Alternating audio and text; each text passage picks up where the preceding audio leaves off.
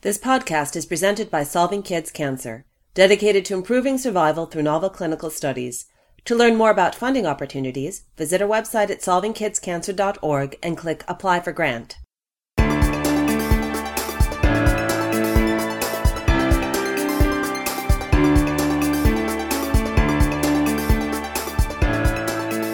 This week in Pediatric Oncology, the podcast about new advances for childhood cancer. Hi, everybody. Welcome to episode number 33, recorded on October 2nd, 2013. I'm your host, Tim Kripe, from Nationwide Children's Hospital in Columbus, Ohio, affiliated with The Ohio State University. I'm here with my co-host, Dr. Robin Dennis. Welcome, Robin. Thank you, Tim. It's a pleasure to be here tonight. So today on TWIPO, we have a special guest with us, Gavin Lindberg, to talk about research advocacy. Welcome, Gavin. Well, thank you very much. It's my pleasure. We wanted to start off just hearing a little bit about your background and your story, and we know you lost your son to neuroblastoma, and we're very sorry for that loss. But could you tell us a little bit about Evan? Yeah, well, thank you very much. Thank you for the opportunity. It's hard to put into words how special Evan was. He was, and he continues to be, my hero. He was the most intelligent, compassionate, brave, and loving person that I've ever met. He was an expert on dinosaurs, monster trucks, T-ball, PlayStation video games, just to name a few things. And, the thing about Evan is he never let neuroblastoma define him. He lived every day to the absolute fullest, even after being diagnosed at the tender age of 3 back in the fall of 2006. And he had a very difficult 4-year battle with stage 4 neuroblastoma. And, during that time, he endured things that no child, no person, but certainly no child should ever have to endure. He did so with such remarkable courage and strength that I will always be in awe of him. I guess what I'm saying is a father could not be prouder of his son than I am of Evan. Wow, that's an awesome testimonial. Yeah, that's really amazing. So how did that sort of change your outlook about life and about things, and sort of spark your interest in doing more and advocating for those patients? When you're thrown into this terrible world of pediatric cancer, everything changes. My wife, Wendy, and I, we had the perfect life. We were happily married. Evan was born in 2003. Everything was just perfect.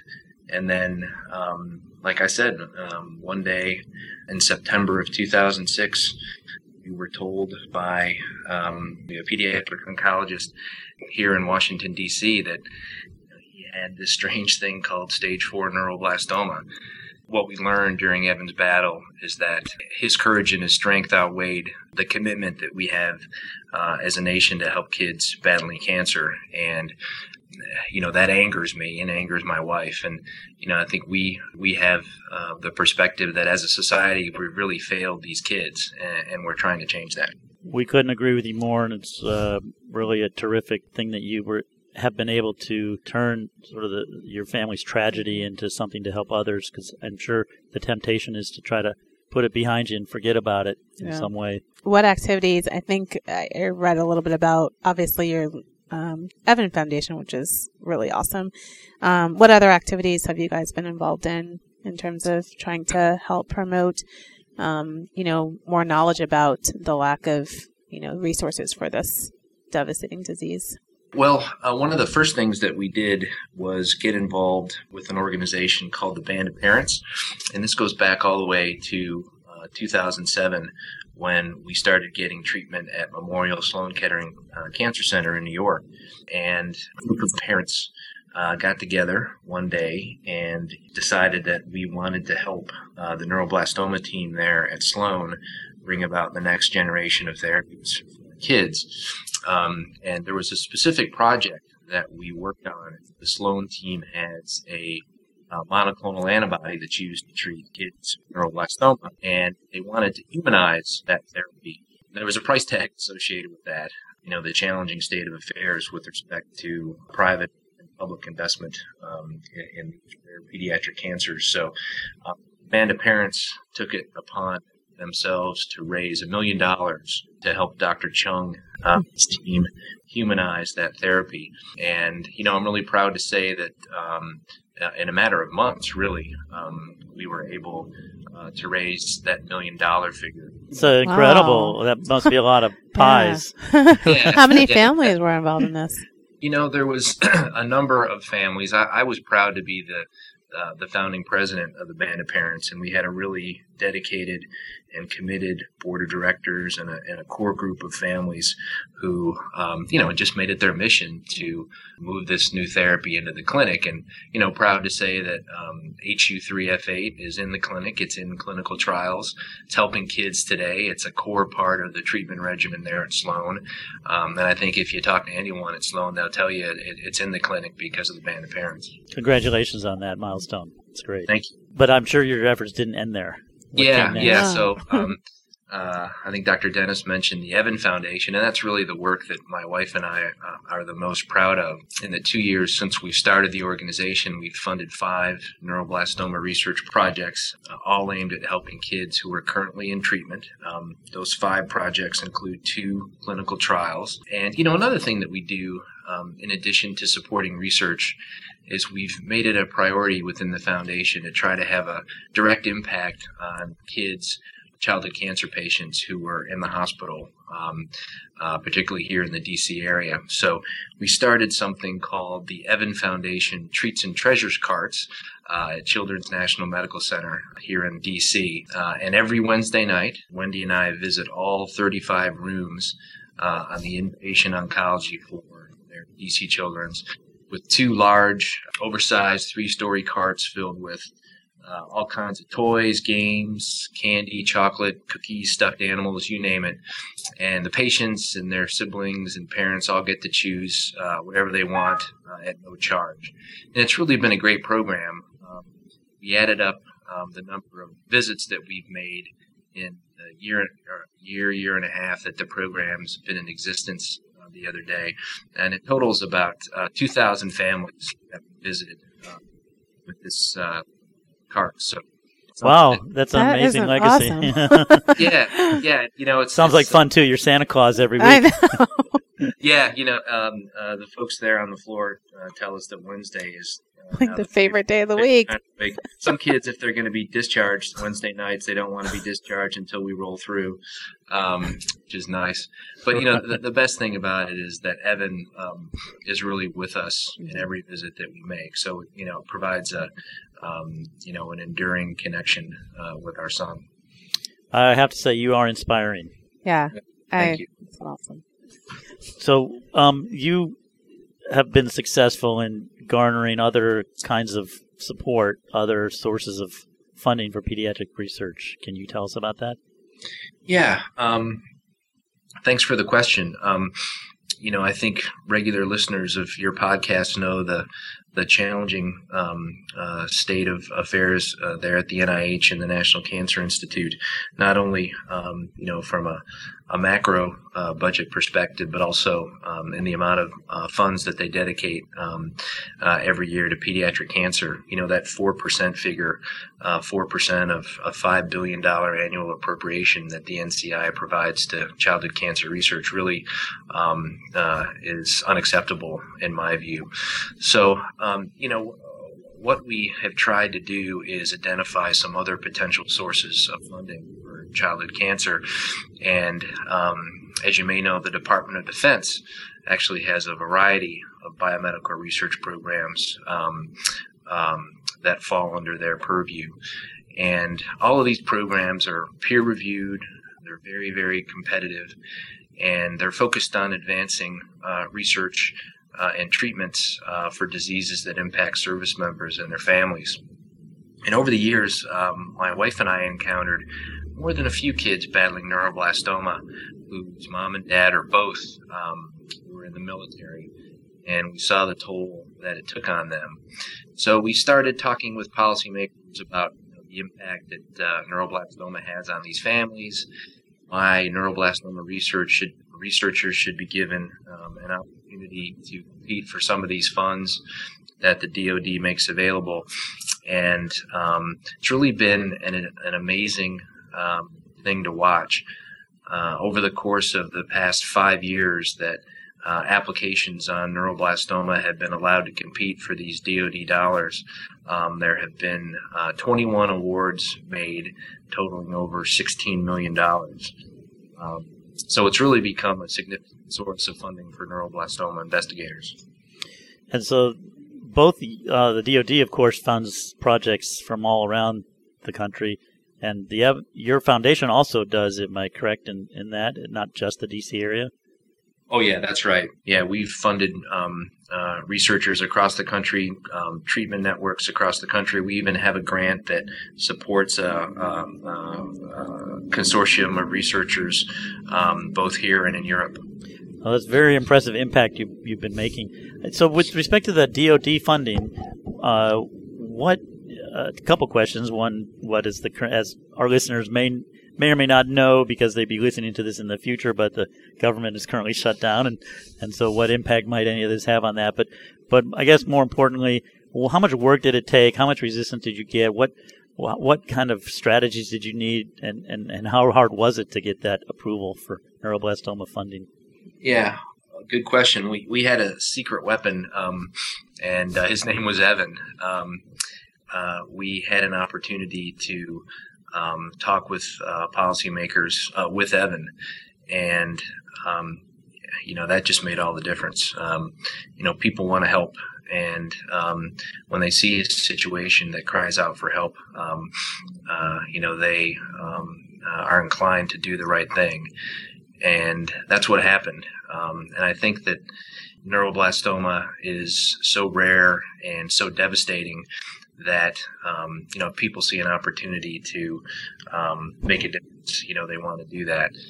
So you mentioned the shutdown, and we're in day 2 of the government shutdown, and unfortunately, I think one of the really negative impacts of the shutdown has been the fact that we've got kids, pediatric cancer patients, who have been unable to participate in clinical trials out at the NIH Clinical Center in Bethesda. And, that's just heartbreaking. We're hearing about 10 children or so have been unable to enroll in existing clinical trials for cancer, or new trials that were scheduled to come online have been put on hold. This is something we are not hearing on CNN. It's one of the ramifications of what's going on. This is amazing. Yeah. So the clinical center at NIH is not considered an essential government function. Yeah, that is correct. So that is amazing. Yeah, my understanding is that if you are currently enrolled in a trial, that you will continue to receive care. But if you are a patient, an adult or a child, regardless of the disease, who was set to enroll in a trial this week, you have been unable to do so, and new trials that we have scheduled to come online have been put on hold. That's a shame. Yeah, that's really disappointing. The one thing I don't understand is the Conquer Childhood Cancer Act that was passed in 2007 or 2008 that was really never funded by Congress, that we've talked about on previous episodes, you may have listened to, is also a government program, but was passed and not funded. Now your program was funded and is, as you've said, getting a fair amount of money out to needed investigators. What's the difference between those two in terms of? It sounds like your pathway is obviously a lot more successful. Why is that? Well, I don't want to get into legislative minutia, but the Carolyn Price Walker legislation was an authorizing bill. So it authorized the NIH to spend those additional dollars on pediatric cancer research at the National Cancer Institute. However, before they can spend those new dollars, the funds have to be appropriated. And what happened was the Congress never appropriated the money. So we had a new authorization that gave the green light for the NCI to spend additional monies, but those dollars were never appropriated. That's really the long and short answer. And with respect to the Department of Defense initiative, all of those medical research programs that we spoke about within the DoD, they're funded every year through the appropriations process. So, these are funding bills that have to pass every year in order for the Department of Defense to continue to function. And, they've been consistent in the Congress in funding these programs. And I think it's important to point out that the Congress, is not earmarking money for neuroblastoma research. They're just simply deeming applications on neuroblastoma as eligible to compete for the funding that they make available to the medical research initiative there at the DoD. And it's really a credit to the neuroblastoma research community that there have been so many awards funded at such a high dollar amount. I think applications on neuroblastoma compete extremely well within the DoD system. And, we can talk about the importance of advocacy and patient stories and all those things. But if there weren't quality applications being submitted by neuroblastoma investigators, the funding, wouldn't materialize. Yeah, that's a great point, and I'm sure the community will continue to do so since we have a lot of good science going on that's underfunded. Those announcements usually come out in the winter or early spring once a year. How often can people apply through your foundation? What's the mechanism of that? We have sort of a rolling application process, and we're trying to put a little more formal structure around it. We are going to be accepting applications for our next cycle at the end of this year, and hope to be able to make our next award first quarter of 2014. That's great. And we actually didn't ask you how you raise your money now for your foundation, so what is it, bake sales? Well, yeah, it's a little bit of everything. We are really fortunate to have a number of strong supporters within our circle of friends and colleagues. We do fundraising events every year. Matter of fact, we just had our big family fun day. We call it Evan Fest. It was our third annual event this past Saturday. We presented a check for $35,000 to Donna Ludwinski from Solving Kids Cancer, and we did so because the Evan Foundation is co-funding a new neuroblastoma clinical trial at Texas Children's Hospital, led by Dr. Crystal Lewis, that just recently enrolled its first patient. So, we're very proud to team up with Solving Kids Cancer to support what we think is a really promising new treatment approach for kids who desperately need new treatments. So that's you're illustrating another powerful, impactful strategy, and that is to use teamwork when it comes to advocacy and fundraising. And just like we do in the science side, no one investigator can do it all, and we have to have teams of scientists and clinicians and researchers and partner up to get these kinds of trials launched. And so you're basically paralleling that on the side. Not only are you leveraging taxation dollars through the Department of Defense, but your own foundation monies and other foundations. So it's really great to see those kinds of partnerships forming. Yeah, absolutely. And I have to give credit to Donna and the folks at Solving Kids Cancer. They're more than matching the contribution that the Evan Foundation made the other day to get this trial off the ground. So, yeah, it takes a lot of people and a lot of resources, to support these important projects. And we're lucky in the neuroblastoma community that we have so many great foundations who are willing to work together. Well, I'm sure you've heard it many times, but I'll emphasize it again that, we in the scientific community, the medical community, can't really push the field forward without these kinds of partnerships with private foundations, parent groups, et cetera, just because, as you well know, the money from industry, the money from the government is just not enough to make it happen at any reasonable pace or any significant progress. So we're very thankful for all the work that you're doing in this area. You guys are amazing and so inspiring from what I'm hearing. I'm trying to figure out how you fit half that stuff into one day. I don't know what you guys do. What do you guys do? What's your guys' professions? Wendy is, she's the brains and the energy behind the Evan Foundation. Mm-hmm. She's our day-to-day executive director, if you will. Mm-hmm. And I am the director of public affairs for a biopharmaceutical company. At night and on the weekends, do my best to help Wendy move things forward with the foundation. What advice might you have for other parents who want to get involved? A couple of things. Number one, don't underestimate the impact that you can make, just as one person or perhaps, one couple. There's always a story to be told, and really it's our stories that are the most impactful.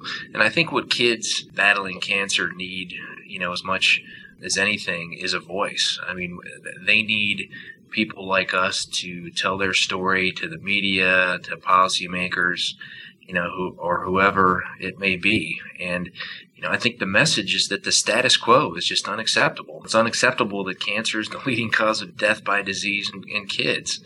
Despite that fact, we've only had 2 new drugs approved by the FDA for pediatric cancer in the past 20 years. It's unacceptable that 4% figure that I mentioned earlier, 4% of the NCI budget annually goes to pediatric cancer, despite the fact that it's the leading killer of kids. And it's unacceptable that we're willing to lose the promise of what Evan and so many children like him would have been if they were given an opportunity to grow up. So I know people get frustrated and sometimes think that there's not much to be gained by, speaking out. But, I think that we need to do it, and we need to do it for our kids, and we particularly need to do it for kids who can't speak for themselves. What a great message. I think that's a good place to end.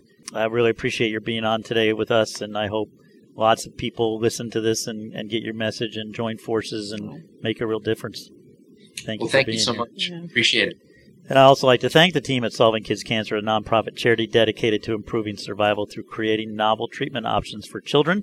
The team includes Donna Ludwinski, our executive producer of this podcast, and Jenny Song, director of communications, and also thanks to Scott Kennedy and John London, who are founding co-directors of Solving Kids Cancer. For listeners who are new, please know that you can email us, and if you have a question for Mr. Lindberg, we'd be happy to pass those on as well. Email is twippo, TWIPO, at solvingkidscancer.org.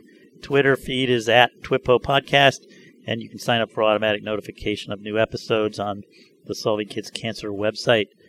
Remember, the more we learn, communicate, share ideas, and work together, the faster we'll reach the day when all childhood cancer is preventable or curable. As always, keep up the fight, and thanks for listening to This Week in Pediatric Oncology.